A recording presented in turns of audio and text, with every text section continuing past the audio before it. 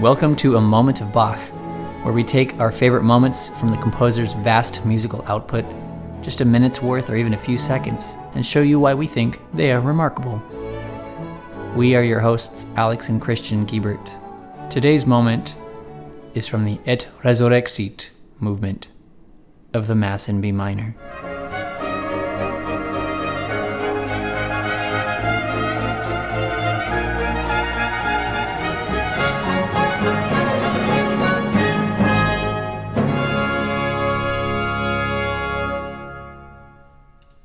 Some artists are subjective, some objective. The art of the former has its source in their personality. Their work is almost independent of the epoch in which they live. A law unto themselves, they place themselves in opposition to their epoch and originate new forms for the expression of their ideas. Of this type was Richard Wagner. Bach belongs to the order of objective artists.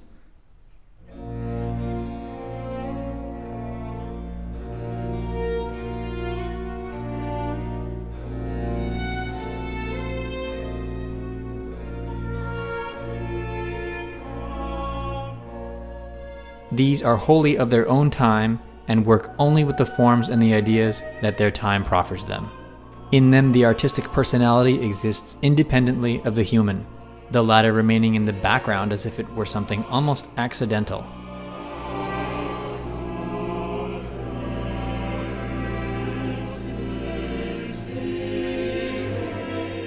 Bach, indeed, is clearly not a single but a universal personality.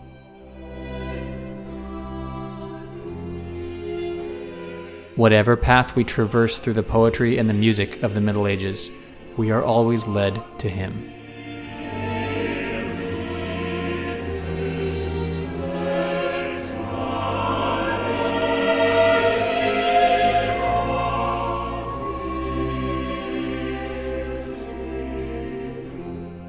That quote comes from Schweitzer's J.S. Bach volume, and I think nowhere else is it more perfectly encapsulated than the Mass in B minor, which is itself a collection of various Baroque forms and Bach's own earlier works. It's almost something that could only exist by a composer that Schweitzer calls objective, not trying to make their mark on history, but just by necessity pulling from every historical form that came before the composer into one gigantic whole thing. And this is the thing, the Mass in B minor, a giant religious text, hundreds of years of church music history bound up in it, and then 150 200 years of instrumental technique and developments and influences from around Europe shining forth through it.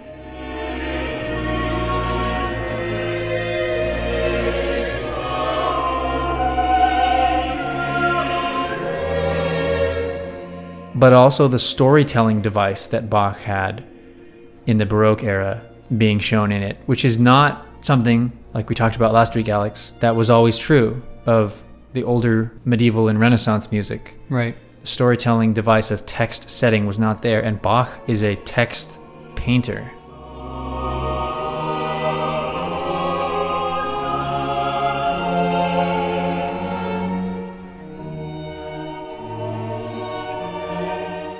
And the creed, the Nicene Creed, the I believe in one God, the Father Almighty, so on and so forth, is a huge chunk of not incredibly lyrical text that has to be divided into a bunch of separate chunks in order to make each of those divisions musically and tonally different with their own character or tone. Right. When we talked of affect in the last... We talked about it in a couple of previous episodes recently. That's why you need such a huge, over 2 hour long work as the Mass in B minor, because he needs to split up all these things into these movements so that each one can have its own affect or vibe or tone or feeling. And you got to have that. I mean, we just looked at last week the Crucifixus, right? We looked at that because it was Holy Week. The affect of that was Holy Week, right? It was about Jesus' death.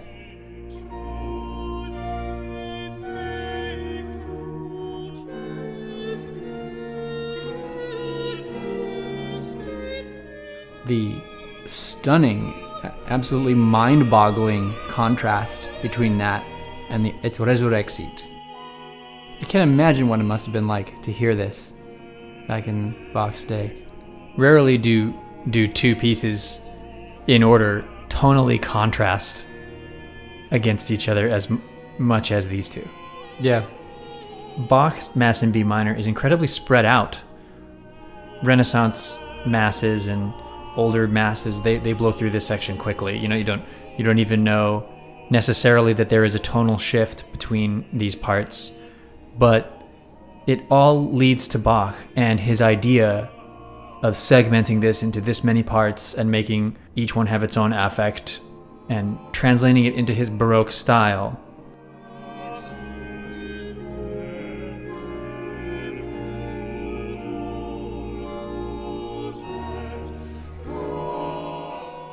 Listener, just let this play out for a minute and dwell upon the words that we're hearing here at the end of the Crucifixus. He suffered and was buried, and thus ends that movement. But after a short moment of silence, and on the third day he rose again, according to the scriptures.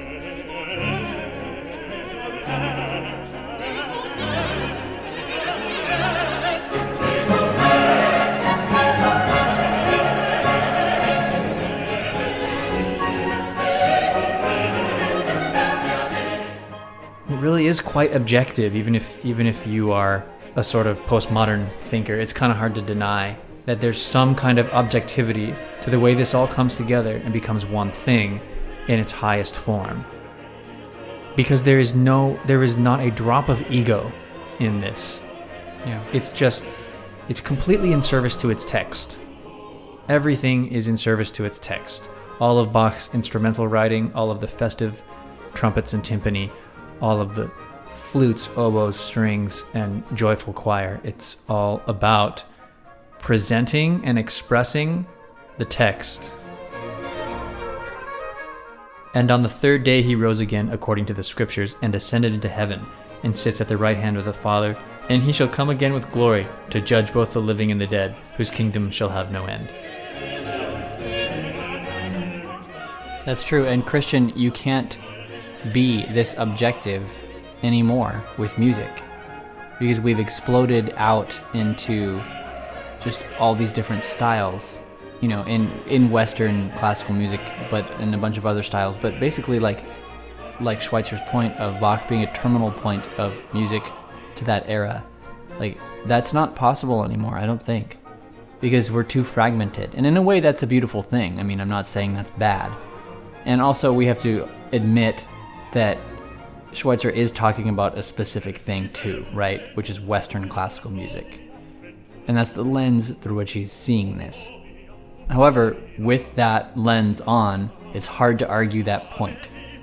That Bach is this terminal point, that the expression of this stuff is as close to a collective soul that you could have of a culture. Yeah, basically of European Western music and religious thought. Right, and I guess my point is, it's when something hits the zeitgeist just right, like, let's say the rock and roll like craze, right? Or like the Beatles or whatever, right? It does so for a reason. But the thing about that is, even though these crazes of the 20th century may have been huge, they also like usually only affected younger generations. It's a little bit different, you know, that everything is a lot more compressed in time with the advent of all these different communication technologies, and even just a little earlier than that, the Industrial Revolution. And it's just too complicated to get into all this stuff. But the point is that you can't have another Bach anymore, because we're too far in history for that, you know? He did exist at a terminal point in history, and everything before him in Western music led to him. Almost everything. There may be a few threads here and there that didn't, but they mostly did. Yeah. At least in Western Europe. And then after him, what's left is the humanistic serving of new thought for its own sake.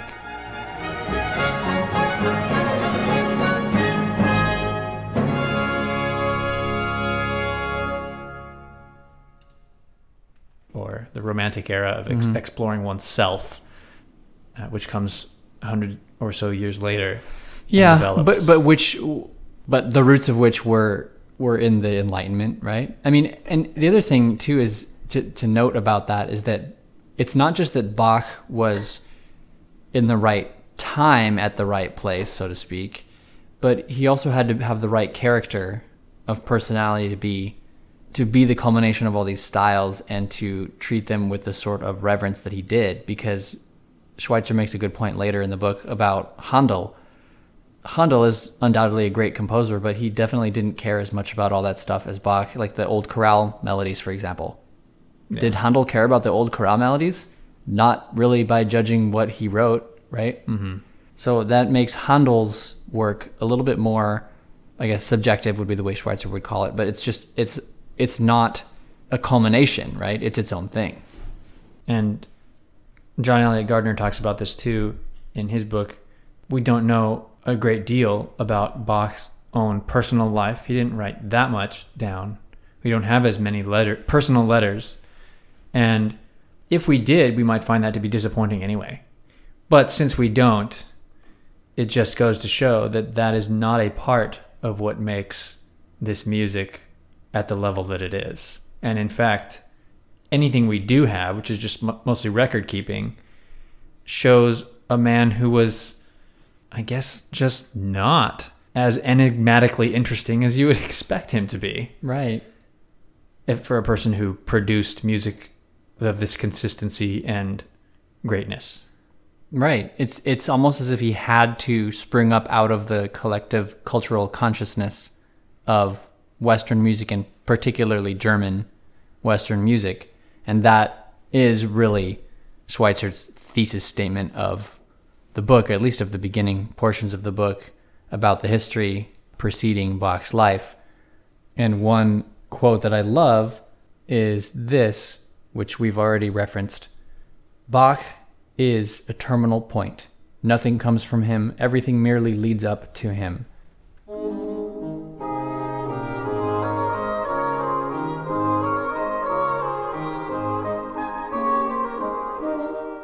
To give his true biography is to exhibit the nature and the unfolding of German art that comes to completion in him and is exhausted in him, to comprehend it in all its strivings and its failures.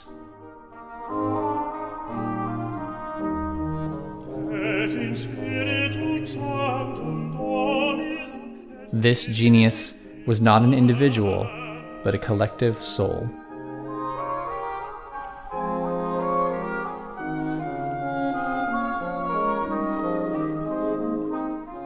Yeah, you might be thinking, listener, like, well, a lot of stuff comes from Bach. Aren't most composers influenced by him in the Western tradition?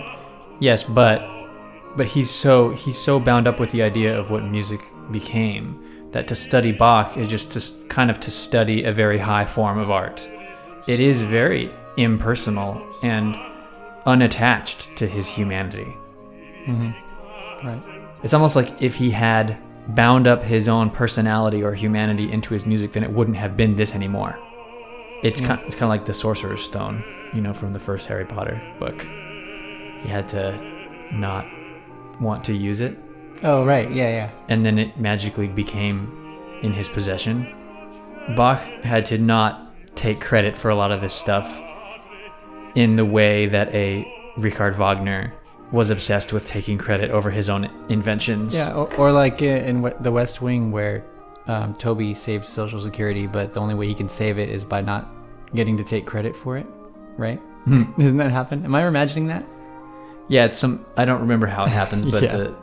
the gist of it is that they work out a way to fix the whole thing for the country, but the catch is that no one will ever No, they no didn't. one will ever know that they helped. Or another analogy for that is like the Sorcerer's Stone thing, where it's like, to be a great leader, you have to not want to be a great leader. Like, at least not for the wrong reasons, right? Which is reasons of ego or power. There's also something just inherently bound up in the story of Christ's death and resurrection that makes it so that if you were to put your own personal egotistical spin on this, I don't see how it would work. That's a great point. And maybe that's why church music is austere in a stuffy way, even negatively, and in a good way, in the best possible way. It's like Bach, where it's just incredibly passionate and honors its text. Right. But it can also be, it could just also be come across as stuffy or cheesy in more modern church music. Sure. What if something is hymn-like and presents a objective statement of faith, it can feel stuffy. If something is subjective and presents an emotional response to a religious truth, then it can feel artificial. So there's two differences there. There's a dichotomy there of style, right, and of the effectiveness of each of those styles.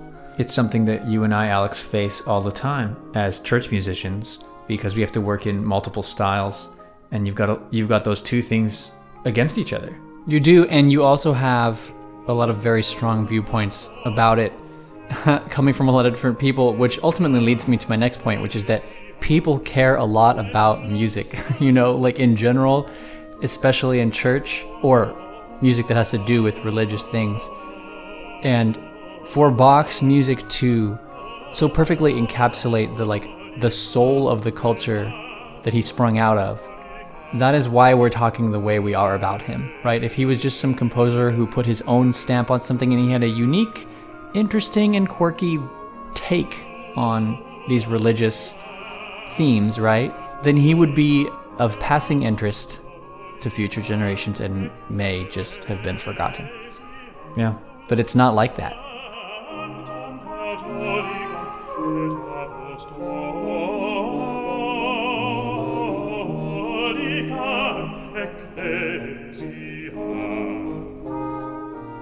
And the way he synthesized all the old and new. I mean, this church music thing is a constant source of gripe and sometimes misunderstanding by some people. A man lamented to me, we've lost the music war in church music, because instead of the organ, now we have the drums and the guitars and stuff. And it made me think, well, that's not how I see it at all. It's a matter of instrumentation, and it doesn't have to be all about style. It doesn't have to mean like rock and roll. It doesn't have to mean that. And also, I found a way to try to politely point out to this guy that, this is how it's been for 1,000 years. In the year 1100 or so, the taboo, horrible, flashy new thing to do that was considered wildly inappropriate for the church by a lot of people was harmony. Singing in parts, more than one. Yeah. Like a choir, which seems ridiculous to say now, but it was. And it's always been that way. And then it was instruments. Yeah. And then it's always something. Because, and there's always a good reason, right? A justification for that view. It's that harmony distracts from the oneness of the unity of the church. Yeah. Because you're splitting the parts up. Same thing with instruments. Oh, instruments are just kind of there for their own glory. They're not Flashy. really singing the words, the scripture, or right. But the parts of the service. The drum set is a vile and like rhythmic thing that suggests dance, which is secular and not or and because it non-religious. comes from rock and roll, which is secular. Yeah.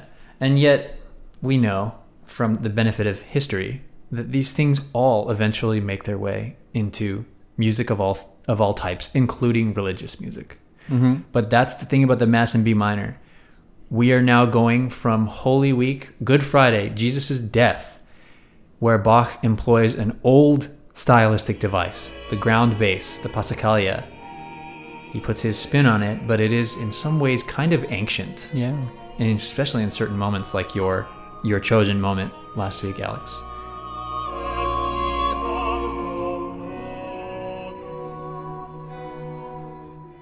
Ancient moments pushing forward, and then all of a sudden this beautiful festive dance in 3/4 time at resurrexit, as we celebrate the festival of Easter, of Christ's resurrection, which is a thing that doesn't even happen in Bach's Passion music. This is actually going through the church year and moving forward onto finishing the story.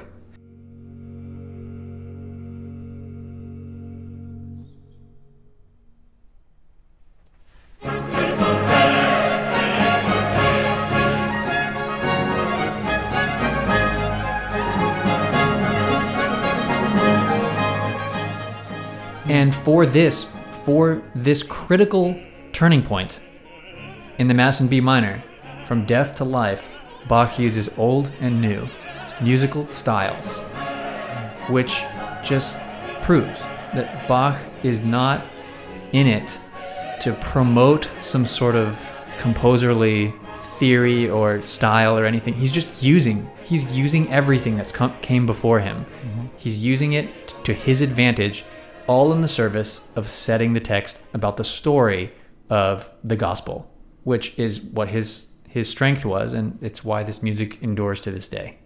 And the masterstroke of starting with the words. The Mass in B minor starts with words without an introduction. It's not like this is the only time it happens, but typically you'd expect an instrumental introduction, comes back as a refrain, and the Et Resurrexit ends with that. But it starts with that 1 and 2, bum, bum, bum, bum. And it has that rhythm, that 3-note pickup rhythm that ascends and jumps up really fast. And it's just so exciting. It rises, yeah.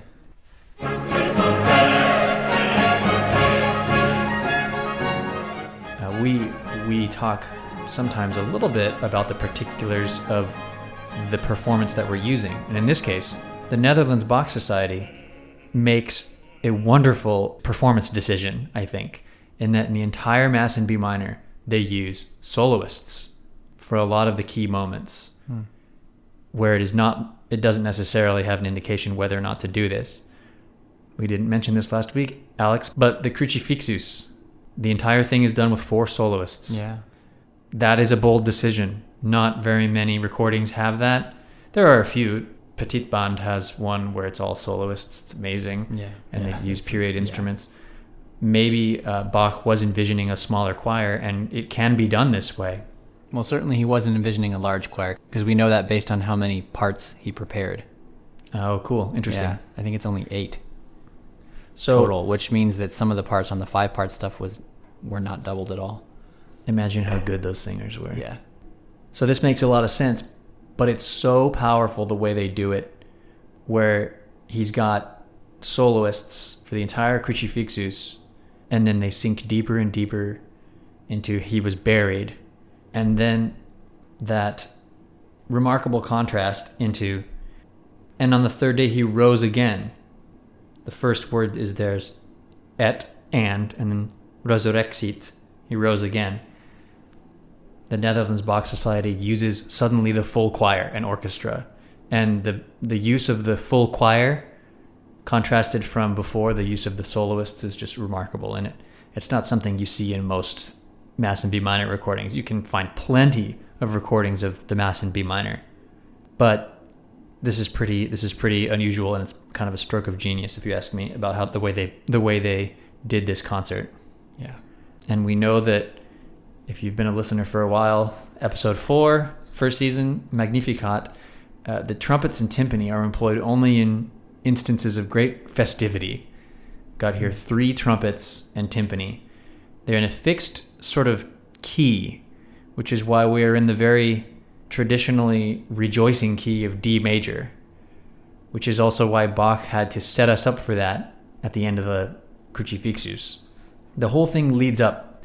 The Crucifixus leads down, down, down into this strange place, setting us up a little bit closer to where we're about to go, but it leaves it a little ambiguous as we await 3 days, I guess, for Christ to rise from the dead until it happens in this joyous dance. Quick highlights, though, besides the very beginning. I mean, you can't top the first 1 second of this, right? Yeah, I mean, that's got to be... That's the moment. Yeah.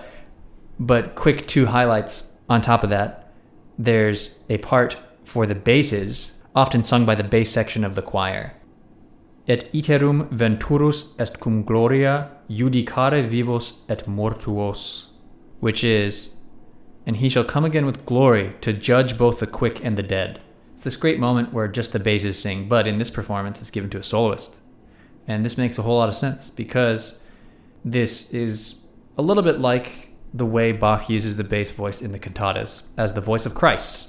Now, this is not literally Christ because he's using the word he, but he's saying, and Christ shall come again with glory to judge both the quick and the dead. And so in a way, you could imagine that that is Christ saying, and I will come back to judge both the living and the dead.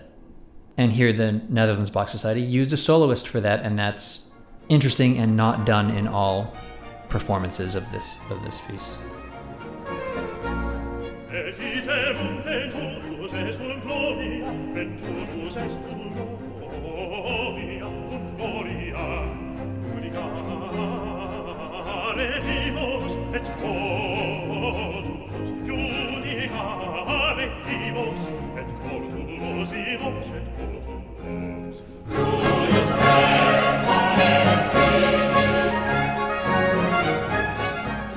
It also just makes sense logically because there's less going on in the texture of the orchestration. Mm-hmm. It's kind of like those moments in some of the cantatas where it's only continuo, right? Although here there are actually 3 string parts playing short notes, but they're soft. Yeah. And then our last bonus moment is, Alex, you pointed out, there is a bass line. The continuo line. Continuo line where it builds in tension and it goes up chromatically. And it tops out on a B and then finally lands on an E.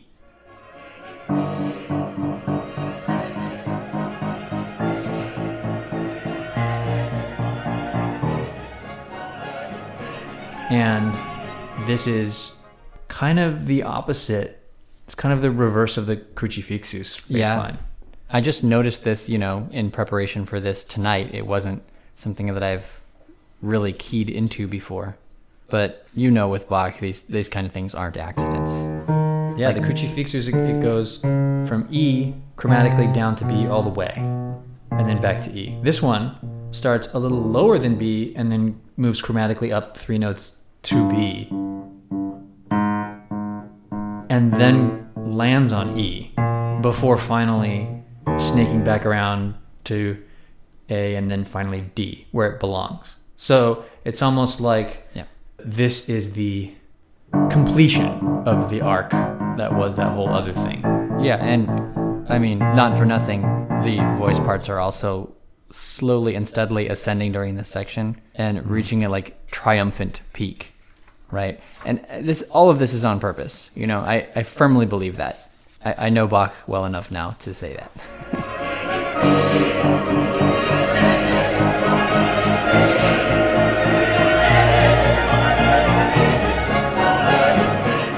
He was so precise in the way he wrote this music. The whole thing is really, truly a historical culmination of all of the music that has ever been written on this religious Latin text. The way he drew from the past, Bach was a terminal point. It was all leading up to him.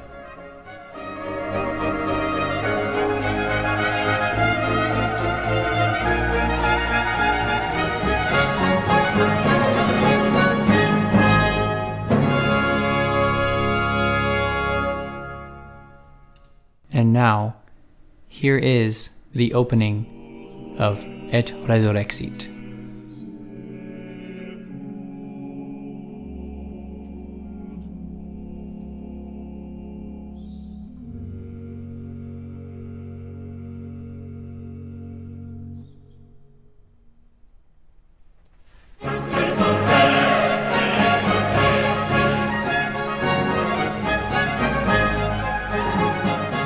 If this introduction to a musical moment has inspired you to hear the rest of the Mass in B minor, please see the link in the episode description to see its performance by the Netherlands Bach Society. Do you want to hear our new episodes as we release them? Find us on your podcast app and hit subscribe. If you like the podcast, please find us on iTunes and give us a rating. That really helps other people find the podcast. And tell us what your favorite moment is from the Mass in B minor if you're someone who knows that work. Sure, we've got some people who love it out there. Tell us what your favorite moment is. We'll come back to them eventually. Although next week, Alex, what will we be doing? Next week, we will be looking at the Bach double, which is a colloquial term for the Concerto for Two Violins in D minor, BWV 1043. Until next time, enjoy those moments.